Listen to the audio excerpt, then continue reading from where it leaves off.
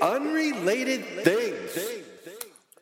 Greetings and welcome to episode number 5 of Unrelated Things. I've actually made it to month number 2 and episode number 5. This week has been a bit tumultuous with lots of competing work issues pulling me in different directions, but I still made enough time to focus on unrelated things. I just might be serious about this project. If you haven't listened to previous episodes, thanks for joining me, and please go back and take a listen when you get a chance. If you've been along for the ride from the beginning, thank you very much for listening to Unrelated Things. I don't have any sponsors yet. If I had one, I would probably have something important to say here. But in lieu of a sponsor this week, here is another quote that I found online. The corporate grip on opinion in the United States is one of the wonders of the Western world.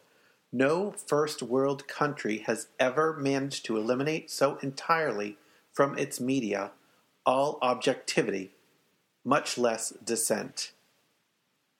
And that was Gore Vidal. You can find out more about Unrelated Things or even make a donation at unrelatedthings.net. You can follow Unrelated Things on Twitter or on Facebook. On to the examination and the exhortation. Top pick. My top pick for this week is a game that I played on my iPad, iOS version of the game, but the game was multi-platform and was available to be played on other gaming consoles and other platforms as well. This game was on a lot of top 10 lists and top games of the year lists last year in 2012, and I played it through, and I agree with those opinions that this was absolutely one of the best games of last year. And the game I'm talking about is The Walking Dead, a game by Telltale Games. And this is based on The Walking Dead, the same graphic novel series that the television show The Walking Dead is based on. So it immerses you in a world which has been overrun by zombies, and you and a few other people who have not yet succumbed to the zombie virus are put into this setting and put into this world, and you are made to make different choices in this world, and your choices have significant impacts. Here's a little blurb that was written online about the Walking Dead game. The living will have to survive amongst the dead in this game based on The Walking Dead, the widely acclaimed comic book series and television series. Across 5 dark and emotional episodes of gameplay, every decision and action you take can result in the entire story of the game changing around you. Play as Lee Everett, a convicted criminal who has been given a second chance at life in a world devastated by the undead. With corpses returning to life and survivors stopping at nothing to maintain their own safety, protecting an orphaned girl named Clementine may offer him redemption in a world gone to hell. Really was a really great game to play, very engrossing story, good character development, really gets you kind of tied into the characters and who they all are, and there's a lot of great different characters. You play as the main character, Lee Everett, and all the choices that you make are the choices that he is faced with. And he encounters, probably a dozen people along the way through the gameplay and makes various choices which have impacts on all of those people around him. So really, really good. Good graphics. It's kind of a cross between choose your own adventure, because you're given options to choose from when you interact with people. So it's kind of on rails as far as that goes. And there's a little bit of action and a little bit of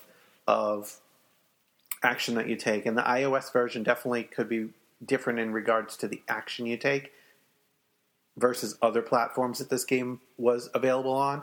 But there was definitely some swiping and tapping involved as you take action in shooting and fighting off the zombies that you encounter. It is a 5-episode game, and the episodes were sold individually as add-ons. So you would get the initial episode, which I believe was about $5, and then you would buy the additional episodes on top of it. All in all, it's probably around a $15 game on iOS. I don't know the exact prices that the game is running right now. It has been out for a while now, so there may have been some reduction in prices since I played it. But the gameplay was fun and really drew you in and made you want more. And the decisions that you make do have impact. The decisions don't drastically change the direction of the game, but it sends you down some different paths as you get to the final conclusion and final destination. But you will get to that final destination no matter what paths you choose.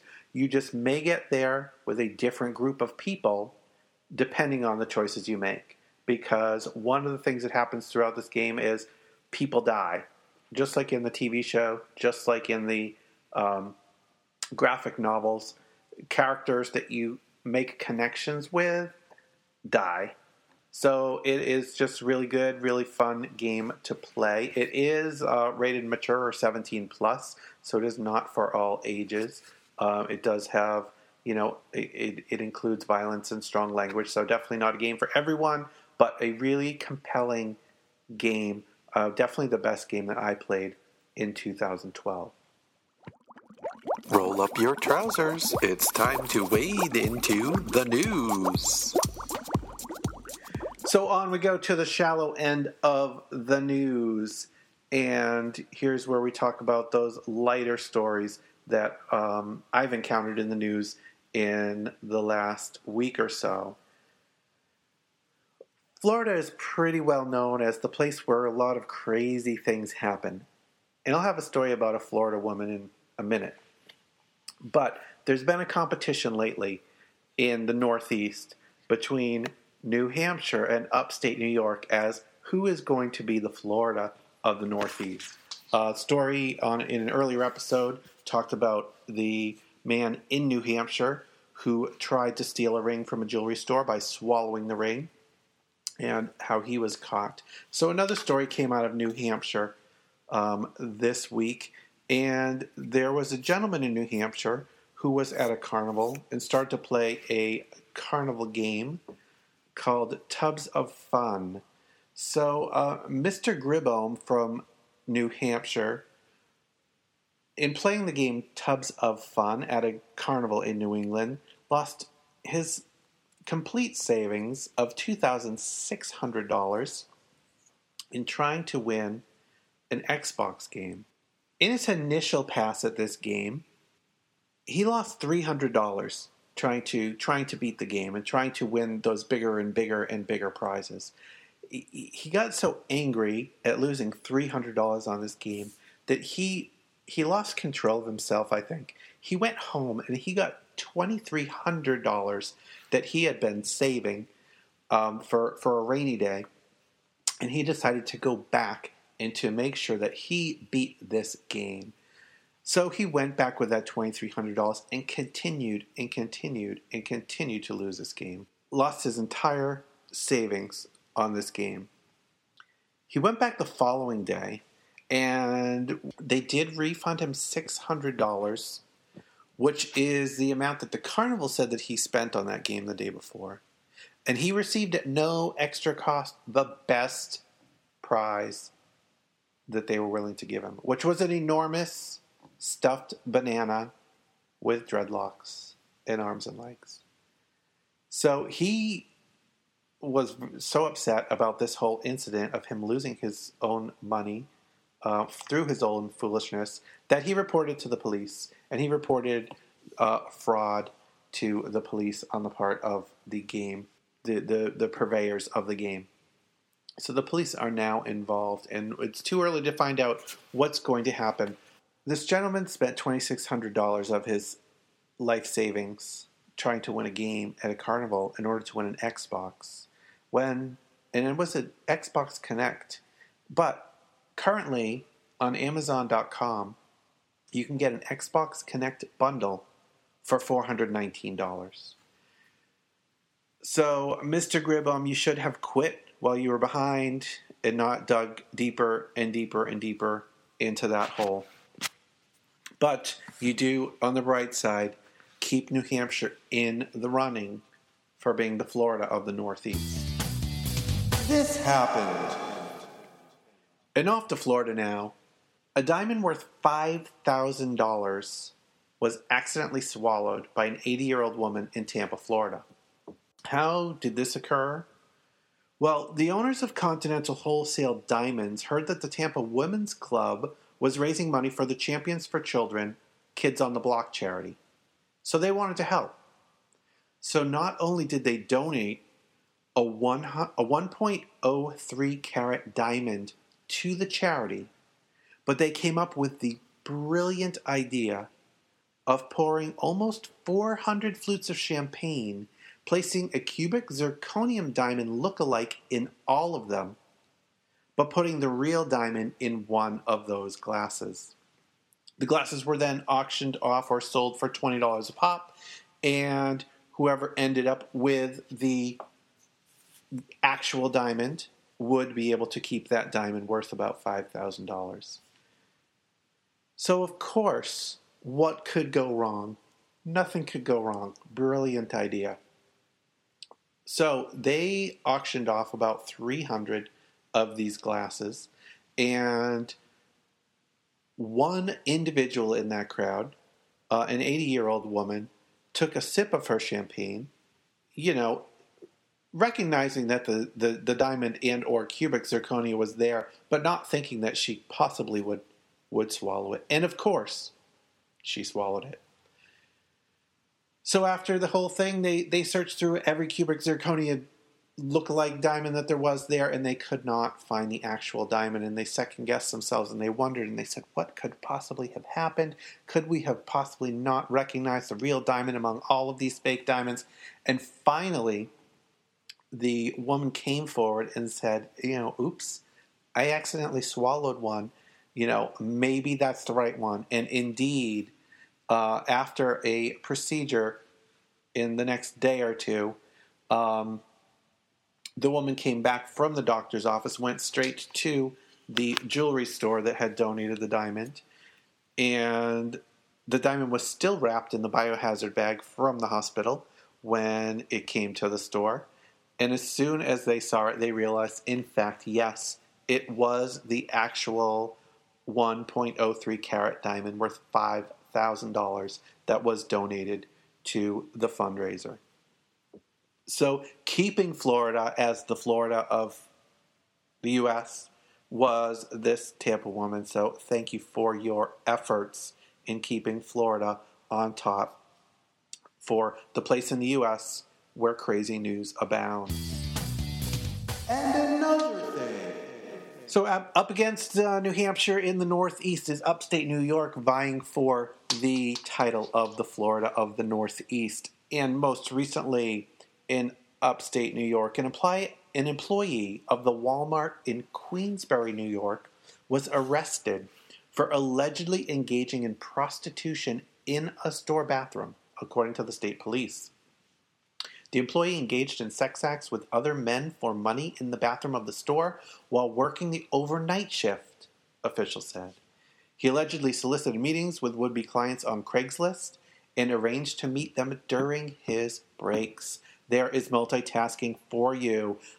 Take a break from work and do some illicit work on the side. State police said store officials became suspicious of his activity and notified the state police, and an undercover officer arranged for a meeting with him at the store and arrested him when he agreed to perform a sex act for money. The employee was charged with prostitution and was released pending prosecution in Queensbury Town Court. I'm going to move on now. Here's a fantastic story about the employee of the month. A Papa John's pizza delivery driver was in southwest Atlanta, and he had just gotten out of his Cadillac when two men pointed revolvers at him and told him to give up whatever he had. Allegedly, the two suspects then hopped in his car and drove off. So, carjacked by gunpoint. What would you do? This pizza delivery driver hadn't handed over the pizza that he had been holding. So he walked the food over to the house to make his delivery before he ran to get some help. After he filled out an incident report with the police, he had a rather strange request. He wanted to be dropped off at a train station so he could head home instead of going back to Papa John's where he worked. The police said that he told them he wanted to wait to tell his boss about what had happened because he was afraid of getting fired. Afraid of getting fired? What kind of boss does this gentleman have? This gentleman should be Employee of the Month for continuing to deliver pizza as part of his job immediately after being carjacked by gunpoint. Kudos to you, pizza delivery man in Atlanta.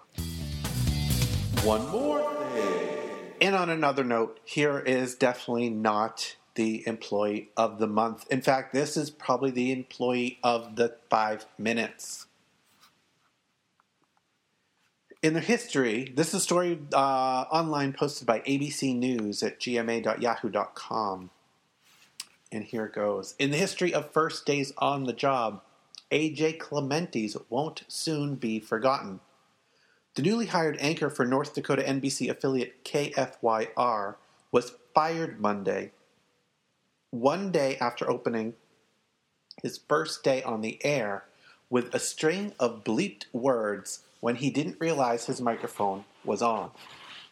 Clementi let loose with his choice words, including an F-bomb, on air Sunday night just as his now former co-anchor, Van Tew, introduced him to viewers as the nation's newest weekend anchor.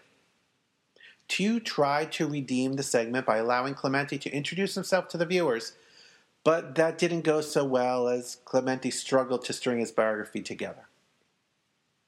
That couldn't have gone any worse, Clementi tweeted afterward, acknowledging his rookie mistake of rehearsing his material without realizing his microphone was on. But things did get worse. Just hours later, the station fired him.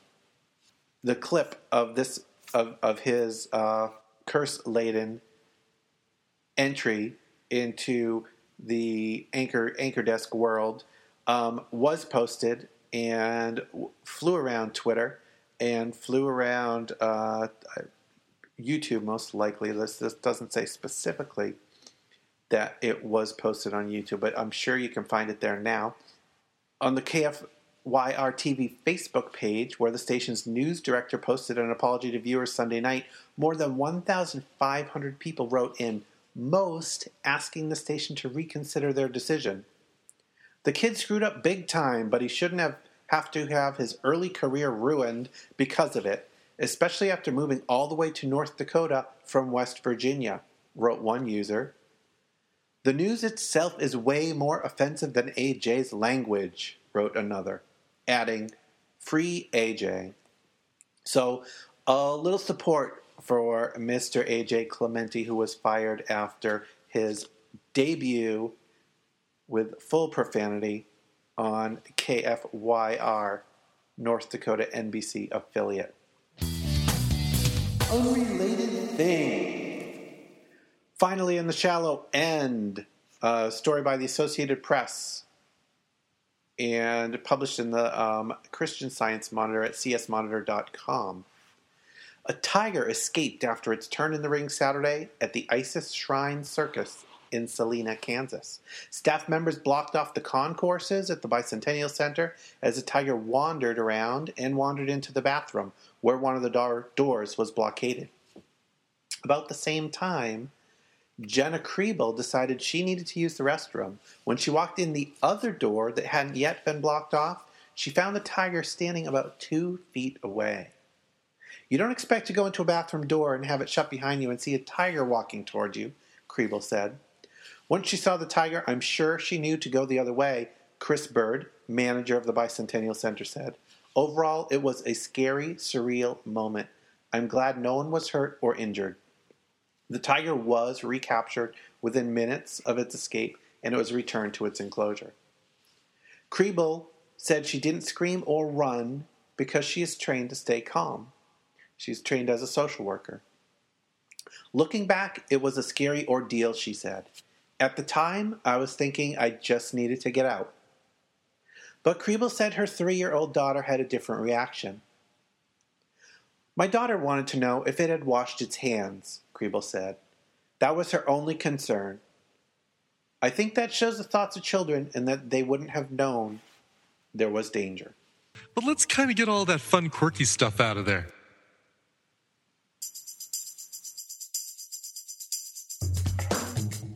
Hold on tight. We're headed for the deep end.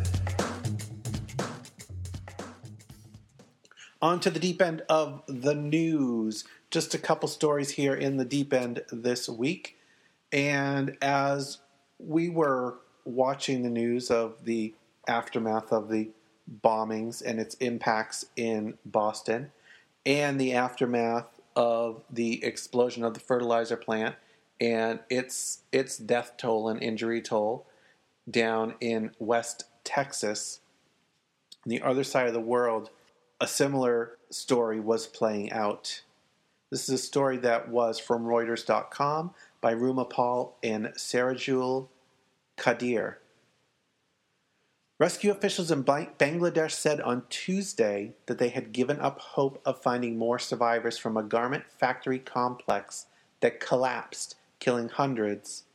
About 2,500 people were rescued from the ruins of the building, which housed several factories on the upper floors, but hundreds remain unaccounted for.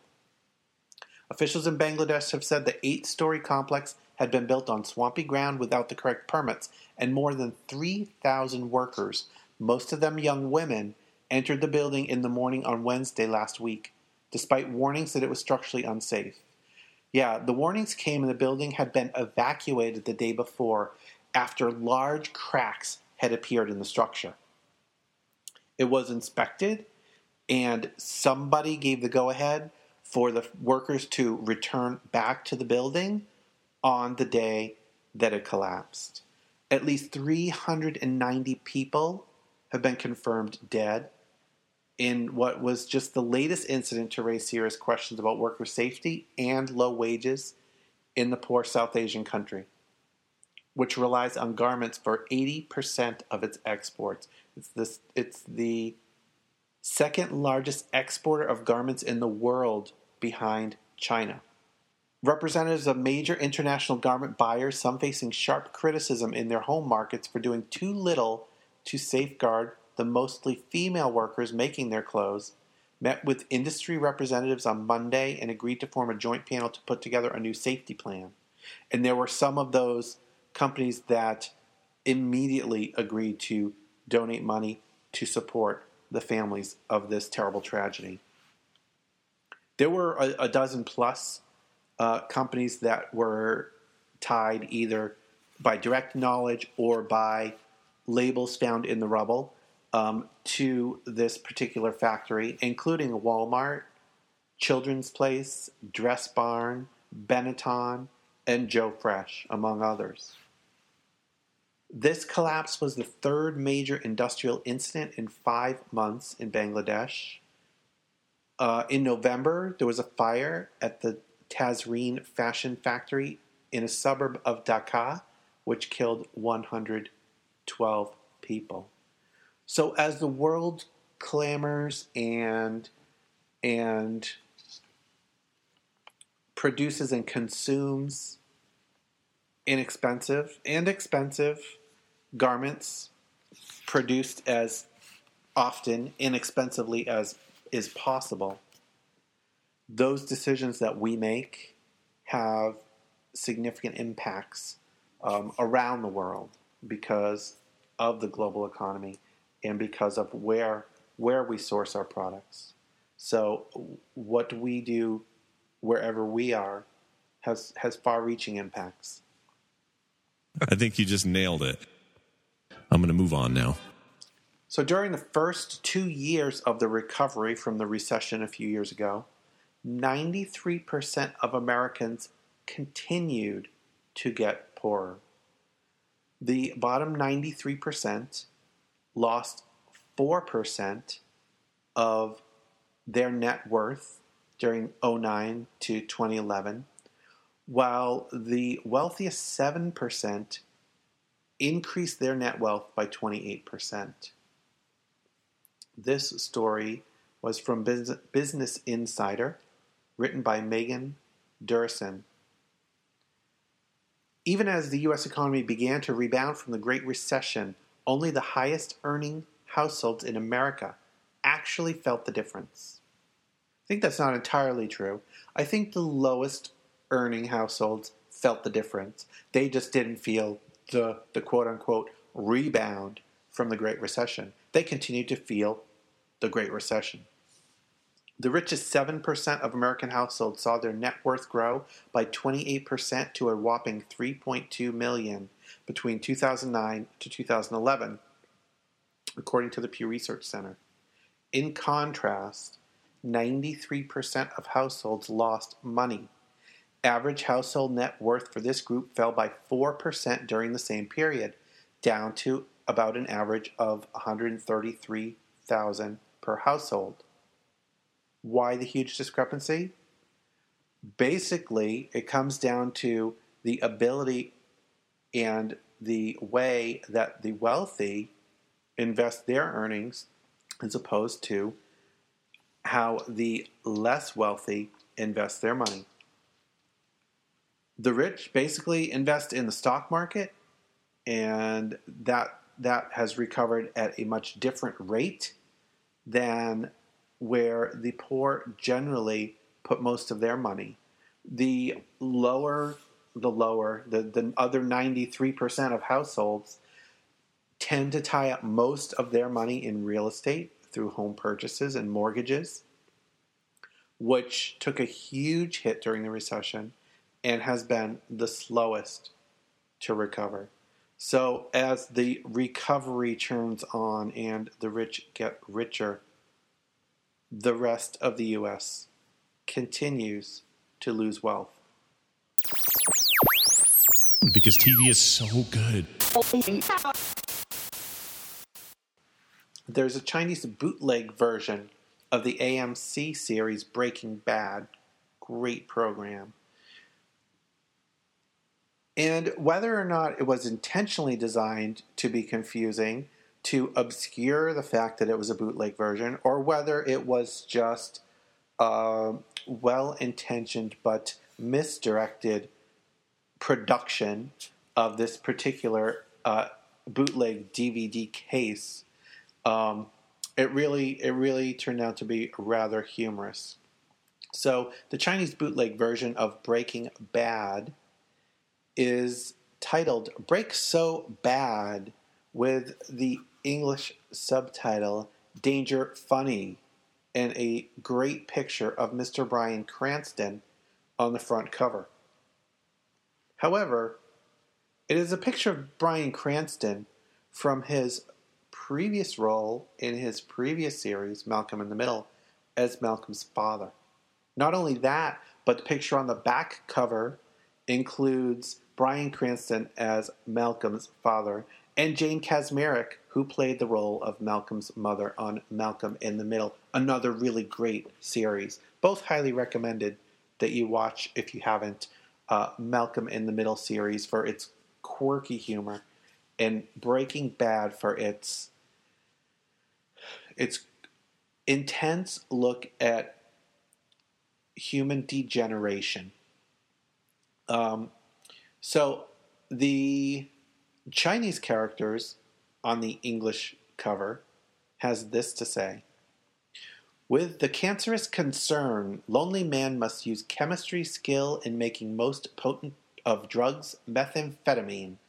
Danger and serious threat comes to man's family to bring his to life to serious impact. I think the best synopsis of Breaking Bad that I have ever read.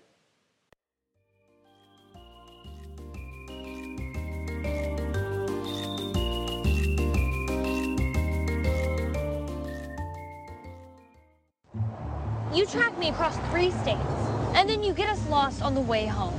We're not lost, just taking the scenic route. Dog.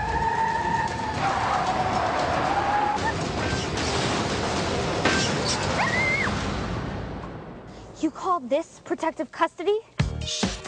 U.S. Marshal Jack Carter just made an unexpected stop in the town of Eureka. Dad, have you seen Deliverance? I'm guessing you guys don't get AAA out here? No, we have Henry. How long have you been in the tow business? Oh, I don't do this for a living. I do this for fun. I was an engineer. Was in trains?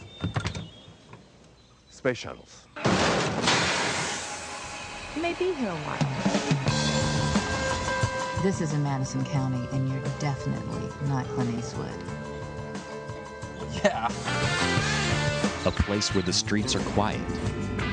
The locals are friendly. Will your wife be joining you? Not likely. We're separated. Was it the sex? Excuse me? And everyone is too smart for their own good. What was that explosion? What explosion? I didn't hear anything. The Sci-Fi Channel presents an all-new original series. Where are you taking me? Area 51? Please. They wish they had our security. Slow down. What are you doing? Eureka. You will be charged with treason if you tell anyone what you see here. I want this handled quickly and quietly. Sometimes the smallest towns This town is anything but normal. have the biggest secrets. Well, you must find all this a bit shocking. Well, I'm from LA. Nothing shocks me. Well, almost nothing. Welcome to Eureka.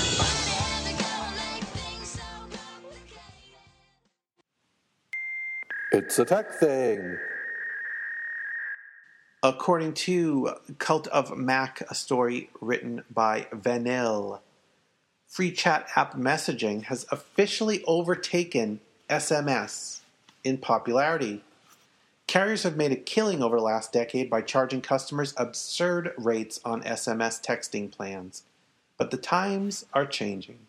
According to a report from Informa, 19 billion messages were sent per day on chat apps in 2012, compared to 17.6 billion via SMS text.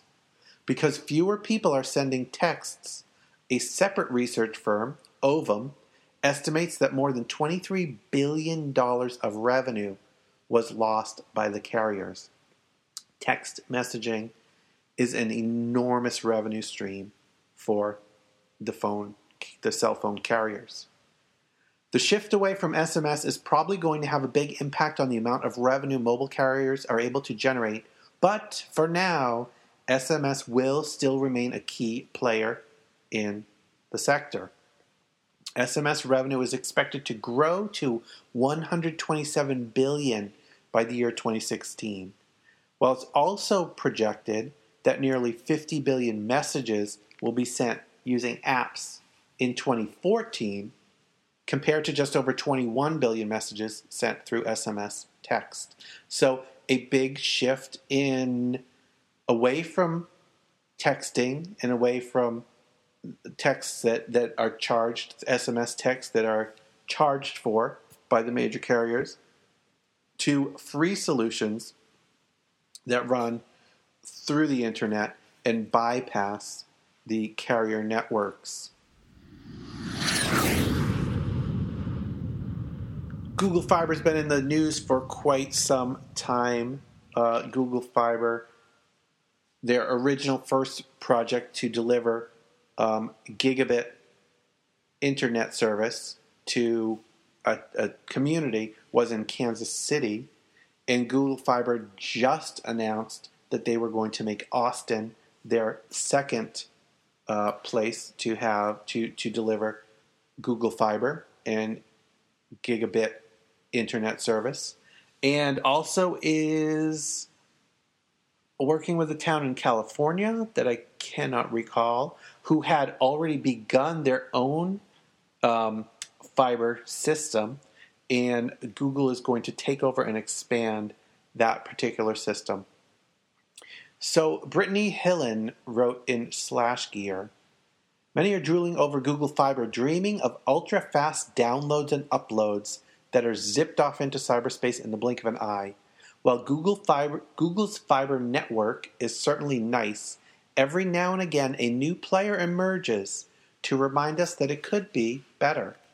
Such is the case the Vermont Telephone Company, which is offering state residents gigabit internet for $35 a month.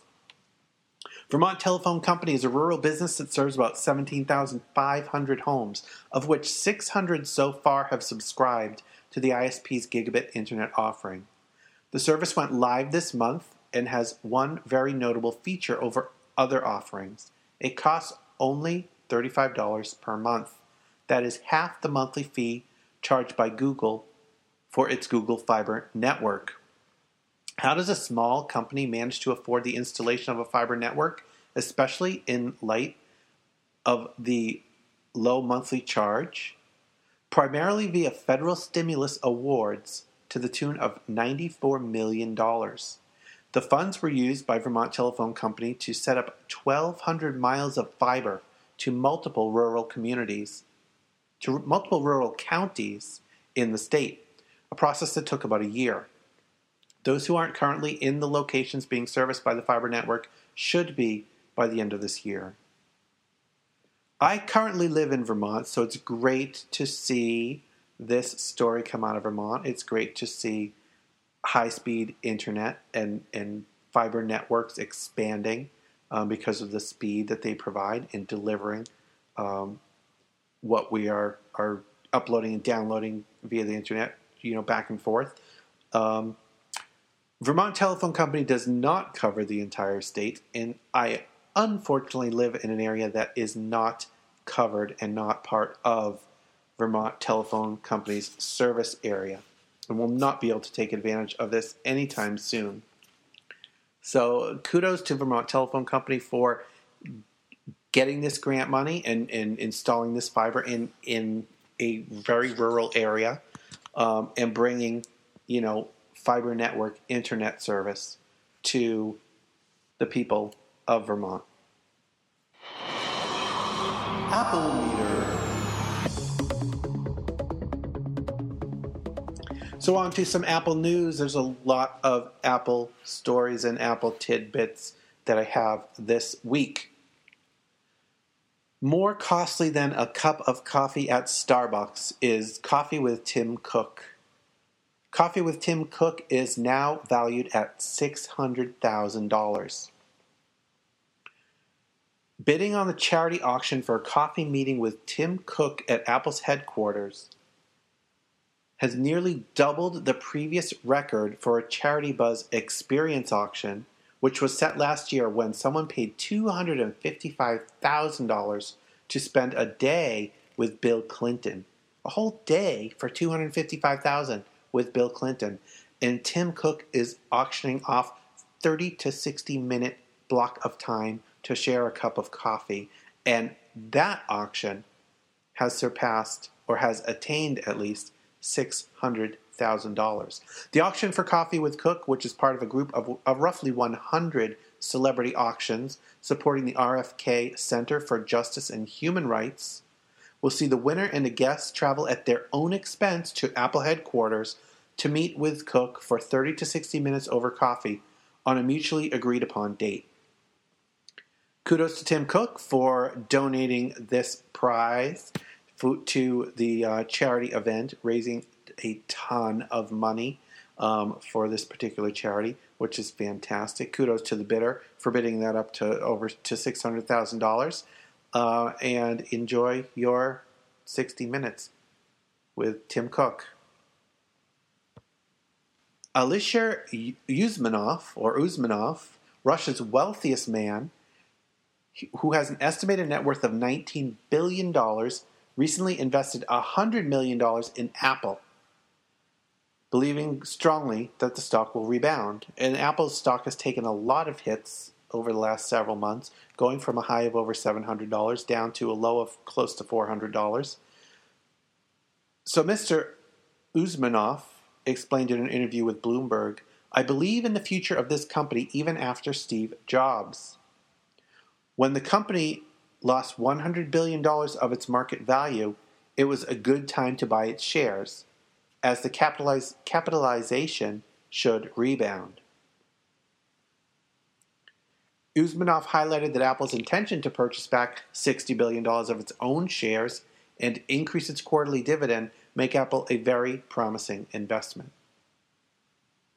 And indeed, after his $100 million investment in Apple stock, the Apple stock price has begun to increase due to more faith from the market that Apple is making some moves to continue its profitability and to bolster its stock prices.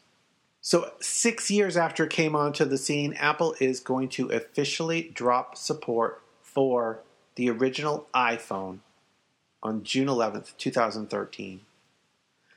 Apple's original iPhone, the device that reshaped the smartphone market forever, is about to officially be declared obsolete at Apple retail stores, according to a story on MacTrast.com. Starting June 11th, 2013, Apple will officially drop support for the device at Apple stores, meaning that Apple stores will no longer repair or replace devices, even at customer cost, when that day finally arrives.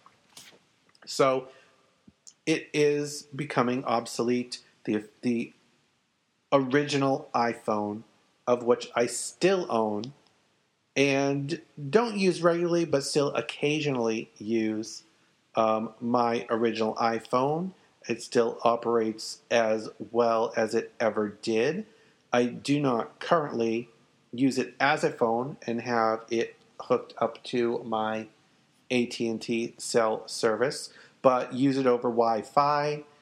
It functions exactly the way it did when it first came out, or maybe even better than when it first came out, because it did get revisions of its initial iOS software and does run iOS software version 3.1.3, I believe, is the most recent update or the last update to iOS that continued to function on the original iPhone. And we are now currently up to iOS 6.1 something or higher for the current iPhone 5. So, sorry, poor original iPhone. You've served us well. It's time for you to retire. Your repair days through the Apple Store have come to an end.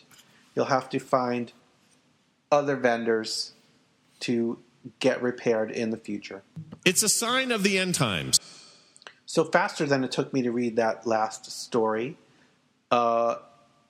tickets to WWDC, Apple's Worldwide Developer Conference 2013, went on sale, and Apple announced when those were going on sale, and they sold out in record time. Let's see. A couple years ago, it took a couple days for the WWDC tickets to sell out. Last year, tickets to WWDC sold out in a record 2 hours. And most people did expect them to move even faster this year. The Apple developer community is expanding, and there are a lot of people that would love to get FaceTime with some Apple engineers at the WWDC. Tickets for this year's WWDC sold out in under 2 minutes. Are you kidding me? I'm not kidding you. So faster than it takes you to order tickets from Ticketmaster online. Most of these, or all of these tickets for WWDC were sold out. Apple sells about 5,000 tickets to WWDC, and it gives people FaceTime with engineers from Apple. It's a fantastic opportunity for developers, but also an expensive opportunity for developers. I believe the tickets cost about $1,500 each, and Apple put a lot of restrictions on ticket purchasing. Tickets needed to be bought one at a time by individuals. A company could purchase 5 with the same credit card, but each individual would have to log in separately from those 5 purchases to actually make the purchase. So, flying off the shelves faster than ever, WWDC tickets this year. According to another story on MacTrast.com by J. Glenn Kunzler, Consumer Reports has released the results of its annual Computer Tech Support Survey, and it shows that Apple beat its own score from last year while besting every other major computer manufacturer. And Consumer Reports said, quote, "The company scored far higher than the other big companies for the elements that make for successful online and phone support: ease of contacting staff, clarity of advice, technical knowledge, patience, and time for follow-up." Overall, Apple rated 86 out of 100, rating of very satisfied.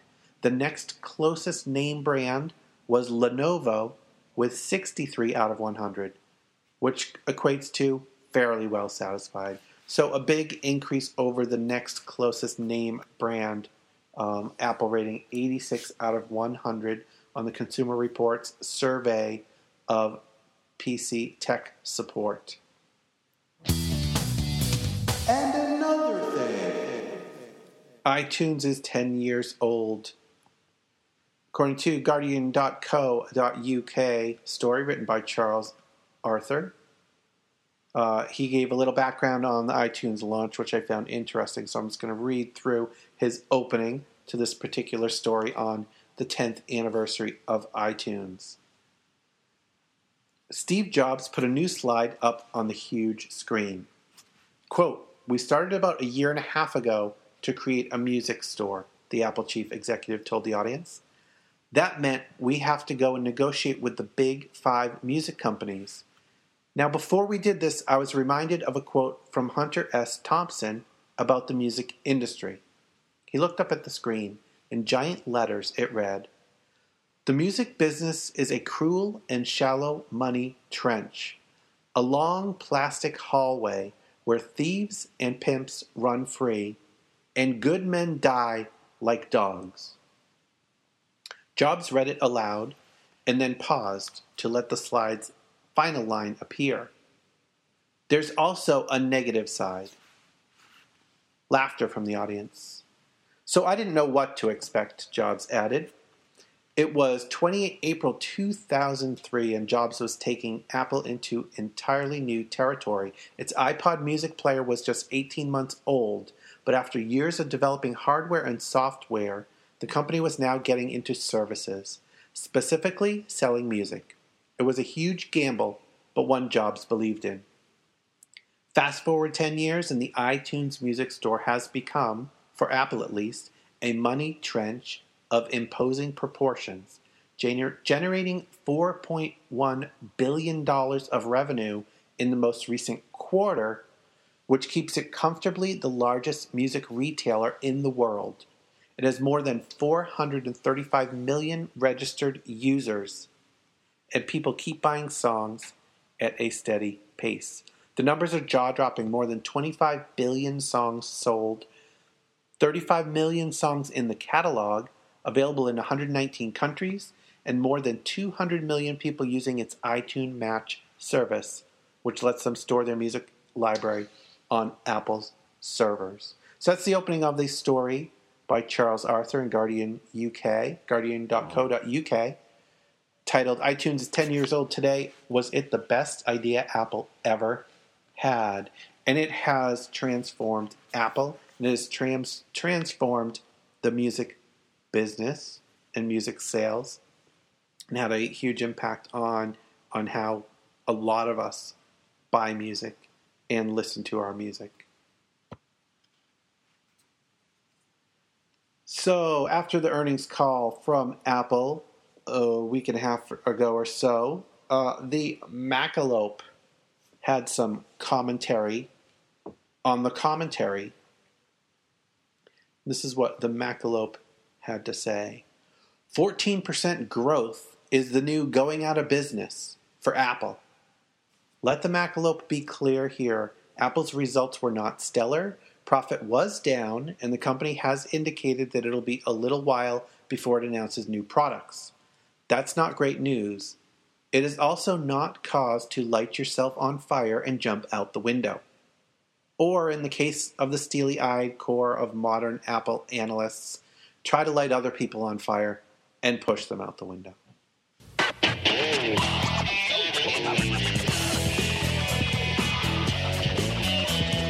My featured podcast of the week for episode number 5 of Unrelated Things is Tech News Today. Tech News Today is a great daily program on tech news. It is produced by Twit. You can find that at twit.tv. And on it, Tom Merritt is host, along with co-host Sarah Lane and Ayaz Akhtar, and other guest hosts that they bring in at different times. And you can check out Tech News Today, and based on the little blurb on their site, you can get up to speed with a fun and friendly ride through the need-to-know tech news of the day. And they do a good job bringing up the tech news of the day in a great format.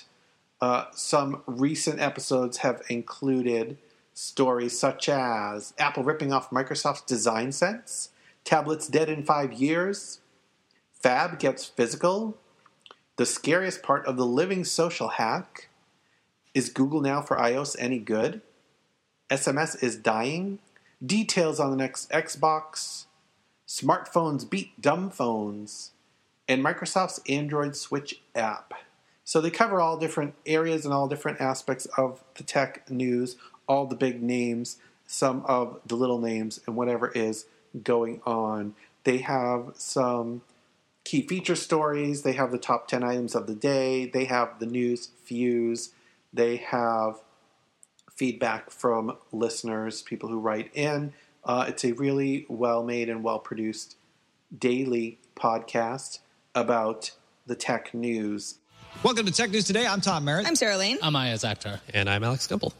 And Alex Gumpel is with us for only 2 more days, Jason. No. Well, Monday. We'll be happy to see Jason back. Yay. Listen, Alex, he's been doing a great job. Let's keep you up to date on the tech news in the world, starting with the top 10 stories of the day in the news feeds.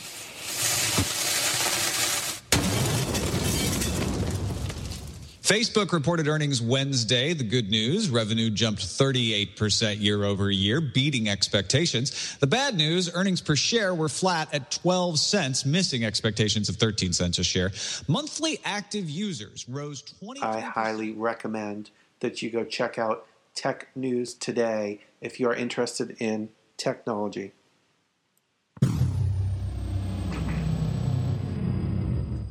So I hesitate to call this app my app of the week because in no way is my discussion of this app an endorsement of this app.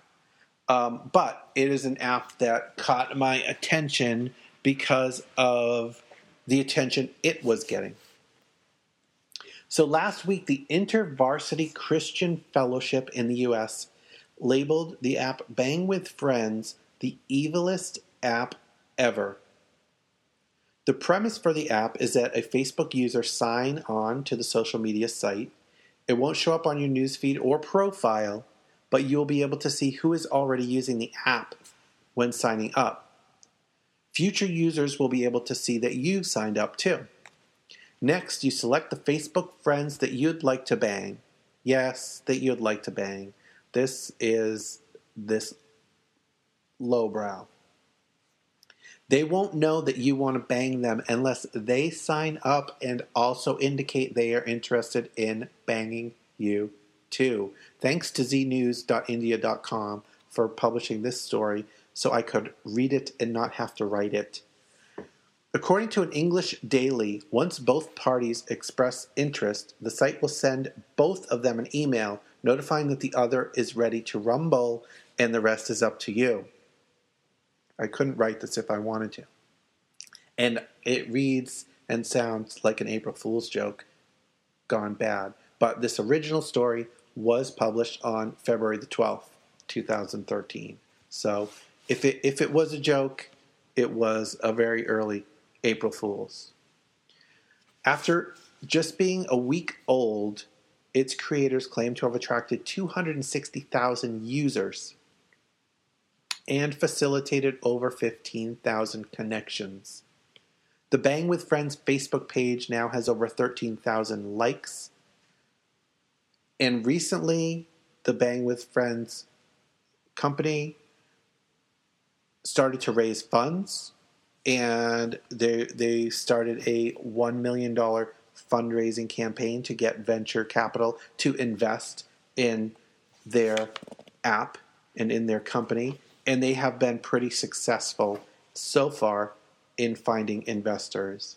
So once again, just an app that came up in the news that I found interesting, that I in no way, shape, or form have tried or endorse.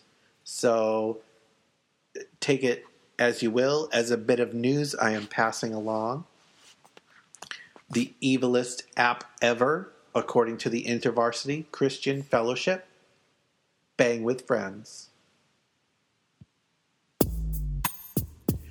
And for the tweet of the week is from Mr. Scott Fletcher. And Mr. Scott Fletcher tweeted this: I am a font of knowledge, but unfortunately, I'm Comic Sans.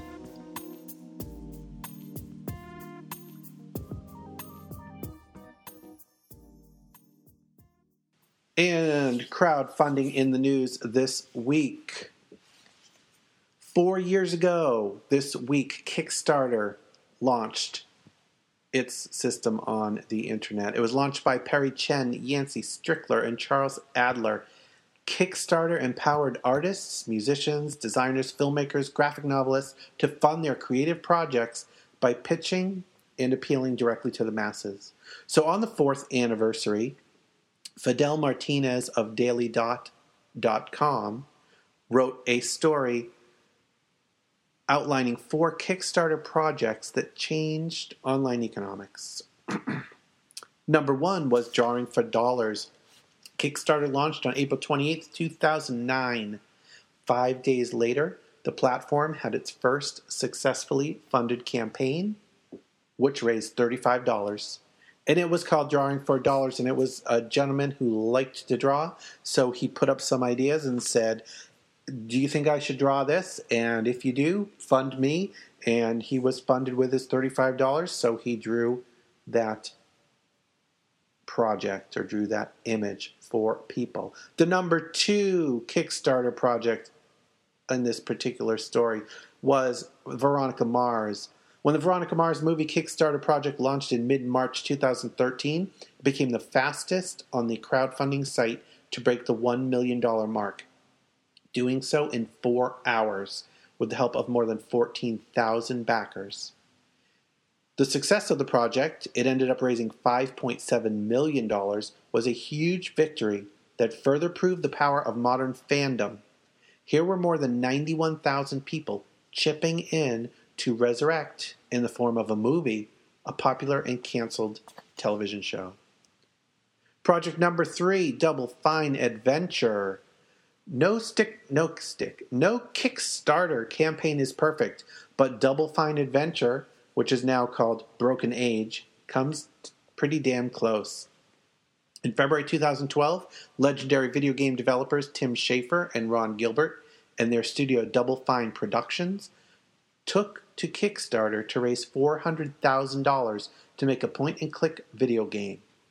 The project went gangbusters, raising more than $3.3 million. In addition to being the first project to surpass the $2 million mark, Double Fine Adventure also helped propel gaming as the most popular and most funded category on Kickstarter. In 2012 alone, more than $83 million was pledged to game projects. And Kickstarter project number 4 is called EYEZ, E-Y-E-Z. Carlos Becerra and his company Zionize successfully raised $343,415 from 2,106 backers to make Eyes, a high-tech pair of spectacles that would record footage and upload it to Facebook. 2 years have passed and contributors are still waiting on rewards that will likely never come, making this the biggest scam ever pulled on Kickstarter. The unfortunate scenario made it clear that the crowdfunding company did not have its users' backs. It has yet to intervene in any meaningful way. Kickstarter wasn't set up to police the projects so much. They have some rules and regulations in place to try to make sure people are aware of the risks. And in fact, after the Eyes project failed, the company revisited its accountability policies and announced that the introduction of a risks and challenges section to every campaign description, effectively slapping a big buyer beware sticker on the site. So Kickstarter is not going to guarantee any projects come to fruition that are launched on Kickstarter. They're going to do their best to make some guidelines up front that bring in projects that have a stronger chance of success in some ways, but they're not going to police that. They're not going to guarantee that funds go to where they should go to. But they're going to warn you that with any donation, as with any investment, there are no guarantees that projects will be successful or that projects will even be carried out to the extent that they are described. So buyer beware on Kickstarter, but Kickstarter in its 4 years of existence has really started to make some significant changes to how projects are funded and who is supporting the projects that are being produced.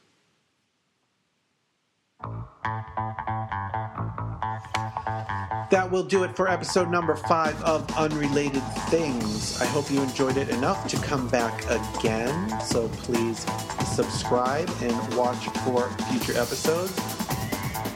And you can find out more about Unrelated Things at unrelatedthings.net. And also follow Unrelated Things on Twitter or on Facebook.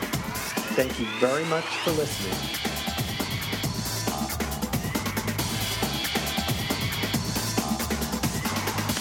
It's Unrelated Things.